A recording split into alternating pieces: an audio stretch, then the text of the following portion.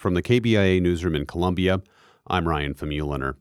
In our series, The Legacy of Lead, we're telling you about Missouri's long history of lead mining and its significant impact on the state.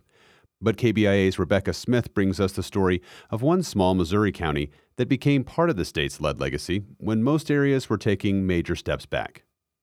Forest City, Missouri is a town of approximately 250 people in northwest Missouri's Holt County, which has about 4,500 residents.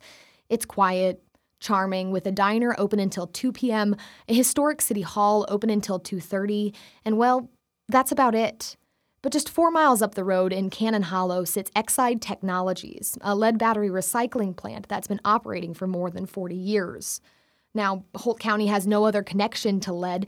It's not in any of Missouri's lead belts, and agriculture, not mining, is the major way of life. Rick Dozier lives in Oregon, just 3 miles up the road from Forest City. And he says after the interstate bypassed Forest City in Oregon in the 60s, jobs started to dwindle. But then Exide, which at the time was Schuylkill Metals, came in and... that made for a lot more employment opportunities again.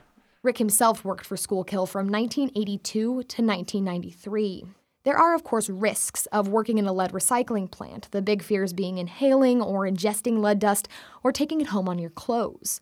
But Rick says the plant was good at protecting and monitoring employees. Of course, all employees wore respirators, got our blood checked once a month, and we had to shower every day before we left. And he says the plant took additional precautions to protect the community at large. The major things was the bag house was there to collect all the dust that come out of in the air, and then they put in water treatment plants while I was there. Billy Jo Ripley, or BJ as her friends call her, has worked at numerous area newspapers over her 86 years. She says at first, people near the plant in Holt County had some fears and reservations.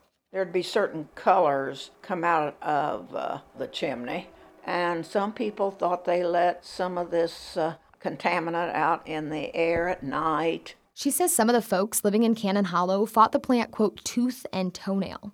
But BJ says after things like the water treatment plant went in, the scare is over. Agencies, both state and federal, maintain regulatory oversight over Exide. In 2014, a state lawsuit said Exide was in violation of the Clean Air Act. Kira Moore says this was because of a change in federal standards. She's the director of Missouri's Air Pollution Control Program.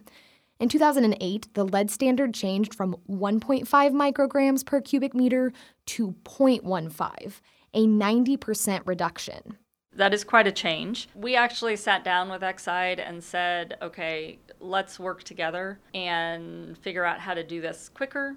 After this sit-down, Exide agreed to make some infrastructure additions to further reduce their lead air emissions. No one seems to really know why Schuylkill Metals chose Holt County in the first place with its lack of lead connections. Maybe cheap land prices or easy access to the railroad. But Rick Dozier doesn't seem to care much. As far as I'm concerned, I hope they stay there forever and keep people employed and bringing money to this county. And BJ Ripley has her own ideas. I've always thought they wanted an out-of-the-way place, and they thought they'd stick it in Canon Hollow in Holt County, and nobody'd ever find it. BJ says she's not against the plant, and if Exide up and left tomorrow, not much would change in her little town of Forest City, because... there's not much of us left to hurt. Not much of a town. Rebecca Smith, KBIA News. This story is part of KBIA's special series, The Legacy of Lead. Thanks for listening.